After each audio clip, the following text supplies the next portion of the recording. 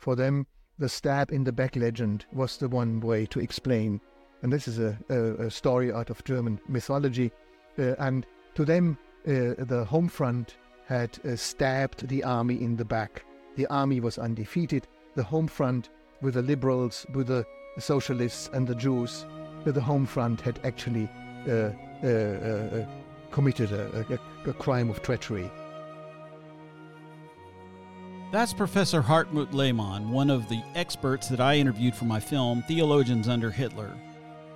He's speaking of the stab-in-the-back theory, which the Nazis used to oversimplify Germany's loss in World War I and to demonize their opponents. We're going to get into that in this episode, but first, we're going to explore the world that gave rise to the Nazi Party and attempt to find some of the social trends that provided fertile ground for Hitler's rise to power.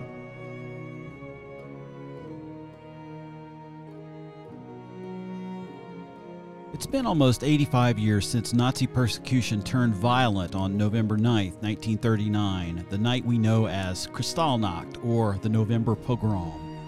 What can we learn from this period of history that might inform us about our own time? What forces were at work then that we might identify in our own country today? And how might we better understand the role of the Church, an institution that seems to call forth the very best and the very worst from us? Thank you for joining me on this journey. I'm your host, Reverend Stephen D. Martin.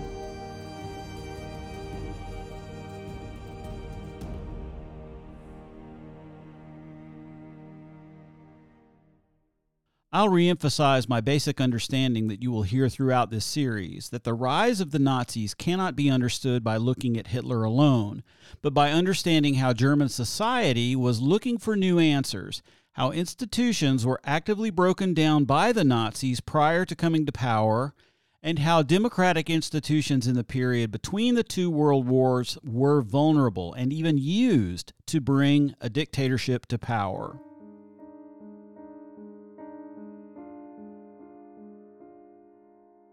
To begin this conversation, it's important to understand the attitudes and grievances that fueled the Nazis' rise. Let's start by diving into attitudes during the 1920s. Remember, this period is right after World War I, but before the Great Depression.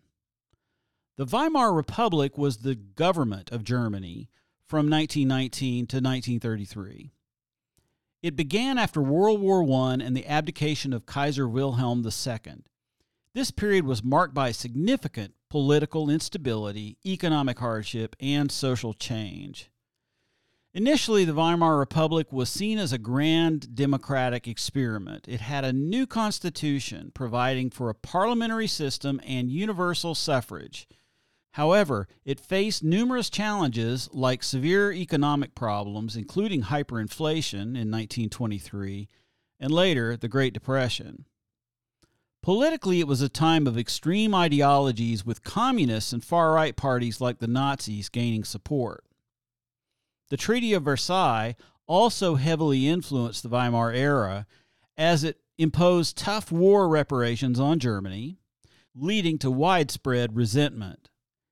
It was commonly seen as a governmental system that was not German, but instead was a system imposed upon Germany by the Entente, or the nations that defeated Germany in the war. Also, don't forget that modern democracy was seen by Germans as a French development, and the French, of course, were the bitter enemies of Germany at the time. The object of much of German grievance was the Treaty of Versailles, the treaty formed after the war ended.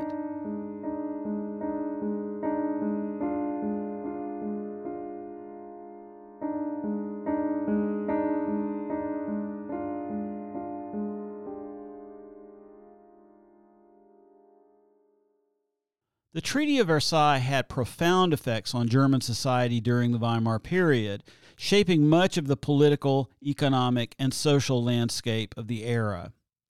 First, let's look at the economic impact. The treaty imposed heavy war reparations on Germany, which had a crippling effect on the economy. The burden of these reparations contributed to hyperinflation in the early 1920s and ongoing economic instability. This economic hardship led to widespread poverty and unemployment, fueling social discontent. Second, political turmoil. The terms of the treaty were viewed by many Germans as unjust and humiliating, especially the War Guilt Clause, which held Germany responsible for World War I. The widespread sentiment of the Diktat, the dictated peace, eroded the legitimacy of the Weimar Republic, as it was seen as the government that accepted these harsh conditions. This fostered political extremism on both the left and the right. Number 3, national humiliation and resentment. The loss of territory and the limitation on Germany's military as mandated by the treaty were seen as national humiliations. This damaged national pride and fueled revanchist or revenge-seeking and nationalist sentiments, which extremist groups like the Nazis exploited. Number 4, social impact.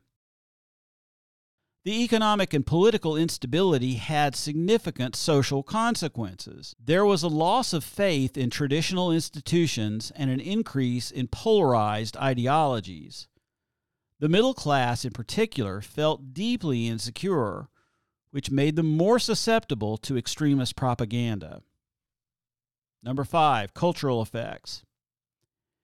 The period saw significant cultural changes with a flourishing of avant-garde art, literature, and philosophy, partly as a reaction to the turmoil and the search for new forms of expression in a changing world. Number 6, the rise of extremism. The societal unrest, economic hardship, and national humiliation created fertile ground for extremist movements like the Nazis and the Communists, who promised to reject the treaty, restore Germany's standing, and address economic woes. Now, after all that, let's take a break. We'll come back to this in a minute.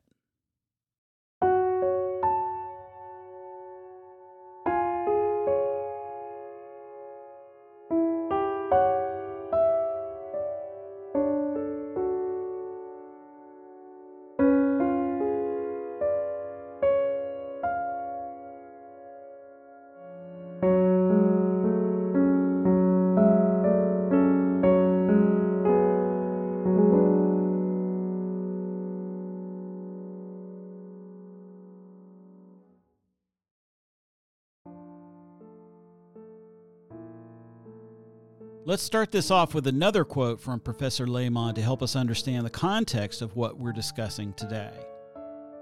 And then came the war in 1914.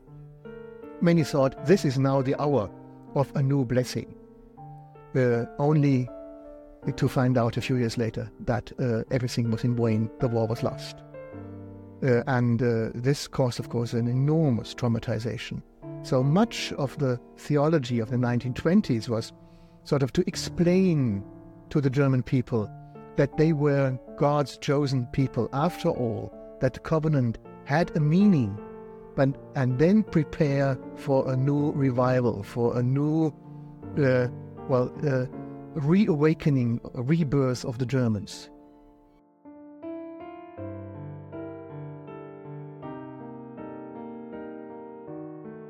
The extremist Nazis did not invent their grievance out of whole cloth. The loss of the war was a very bitter pill, and like all difficult national experiences, it's unfortunately common to go looking for someone to blame. During World War I, Germany did experience internal unrest, including a peace movement and a series of labor strikes which had a significant impact on its war effort. These events were part of the broader social and political turmoil that Germany faced during the war years. First, the peace movement. This movement was driven by a growing weariness of the war among the German public. Prominent figures like Matthias Erzberger advocated for a negotiated peace, arguing that the war was leading to an unnecessary loss of life and economic ruin. And then there were the labor strikes. The war's prolonged duration, coupled with severe food shortages and a declining economy, led to widespread discontent among German workers. This discontent manifested in strikes that disrupted war production. In January 1918, for example, more than 1 million German workers went out on strike, demanding an end to the war and better working conditions. These internal issues did indeed contribute to weakening Germany's capacity to continue the war. However, they were not the sole factors leading to Germany's defeat. The military situation on the Western Front, the entry of the United States into the war, and the effective blockade by the British Royal Navy were also critical in eroding Germany's ability to sustain the war effort. But to all this, a simple explanation had to be drawn by politicians in order to demonize their opponents, and so the Nazis went to a familiar story from Germanic mythology, the Dolchstoß, or the stab-in-the-back theory. There's no better way to empower a political movement than to whip up a shared victimhood and the need for vengeance against enemies of the state.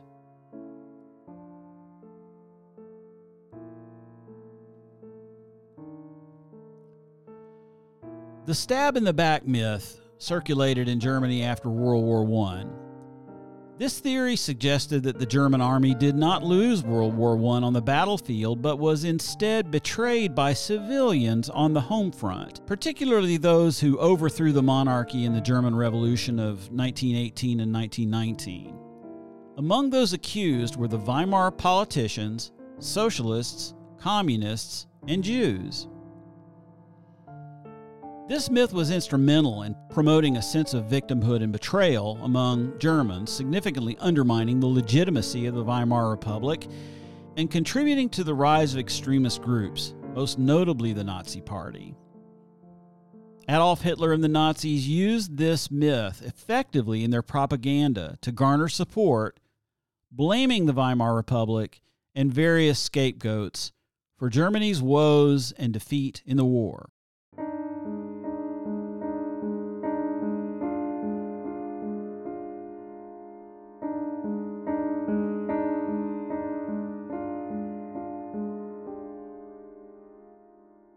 The Nazis' lumping together of Jews with communists and socialists was rooted in their ideology, which was based on anti-Semitism, conspiracy theories, and a distorted worldview.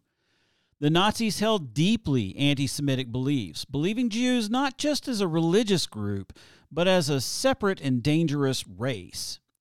They falsely blamed Jews for many of society's problems. To this, the Nazis propagated the conspiracy theory of Judeo-Bolshevism. They claimed that there was a Jewish plot to spread communism and control the world. This was a central part of Nazi propaganda. The Nazis used Jews as scapegoats for Germany's defeat in World War I, the economic crises, and social upheaval. They saw Jews as a convenient group to blame for both internal and external challenges. In addition, the Nazis were against modernist movements, which they saw as destabilizing traditional values. They falsely associated Jews with these movements, including communism and socialism, as well as capitalism, seeing them as manipulators behind various economic and political systems. The Nazis were obsessed with the idea of racial purity and saw Jews, along with communists and socialists, as threats to their vision of a racially and culturally pure German state.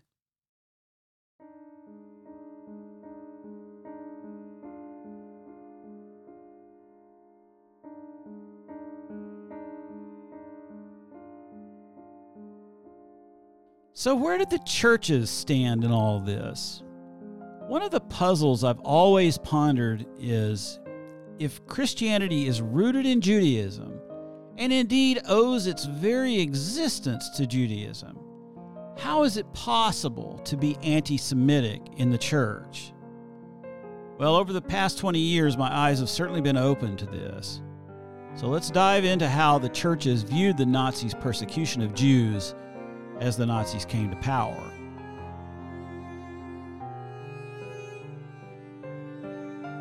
In the early 1930s, the church's attitude toward Nazi anti-Semitism was generally characterized by caution, ambivalence, and in some cases, tacit approval, particularly before the full extent of Nazi policies became clear.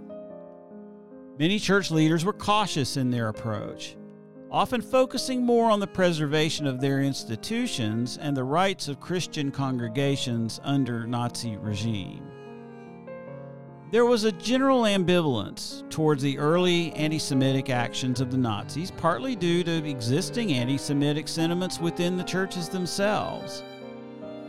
While there were some voices within the churches that expressed concern or opposition to the treatment of Jews, these were relatively few and often not prominent. The vast majority of church leaders did not publicly challenge the early anti-Semitic measures of the Nazis. Elements within the church, influenced by nationalist and traditionalist sentiments, were supportive of the Nazis' emphasis on racial purity and national renewal, which included anti-Semitic policies. This support was more pronounced in the Protestant churches, where there was a stronger alignment with nationalist ideals. Some of this was theological, based upon a long tradition in Lutheran theology. The primary concern for many church leaders at this time was the relationship between the church and the state. Since the time of Constantine, church leaders have held a lot of earthly power, and this time was no exception. They were often more preoccupied with negotiating their position in the new political landscape than with confronting the moral and ethical implications of Nazi anti-Semitism. In summary, during the early 1930s, the response of the churches to Nazi anti-Semitism was largely characterized by a lack of strong opposition, influenced by a mix of caution, traditional anti-Semitic attitudes, and a focus on institutional self-preservation.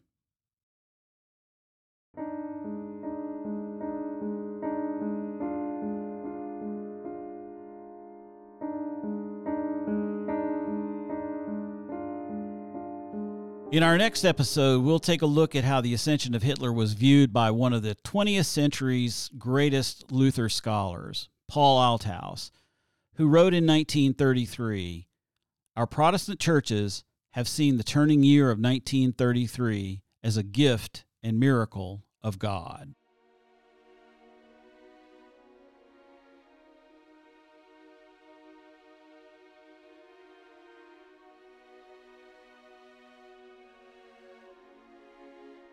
This podcast is produced and written by me, Reverend Stephen D. Martin. I would like to thank those who have taught me about this subject over the past 20 years. Robert Erickson, Susanna Heschel, Doris Bergen, Hartmut Lehmann, Victoria Barnett, Manfred Geilis, Wolfgang Krogel, Rudolf Weckerling, Richard Steigman Gall, Rob Schenk, and dozens of others. Please subscribe to this podcast, and please consider supporting it through visiting our Patreon page. Thank you, and join us for our next episode.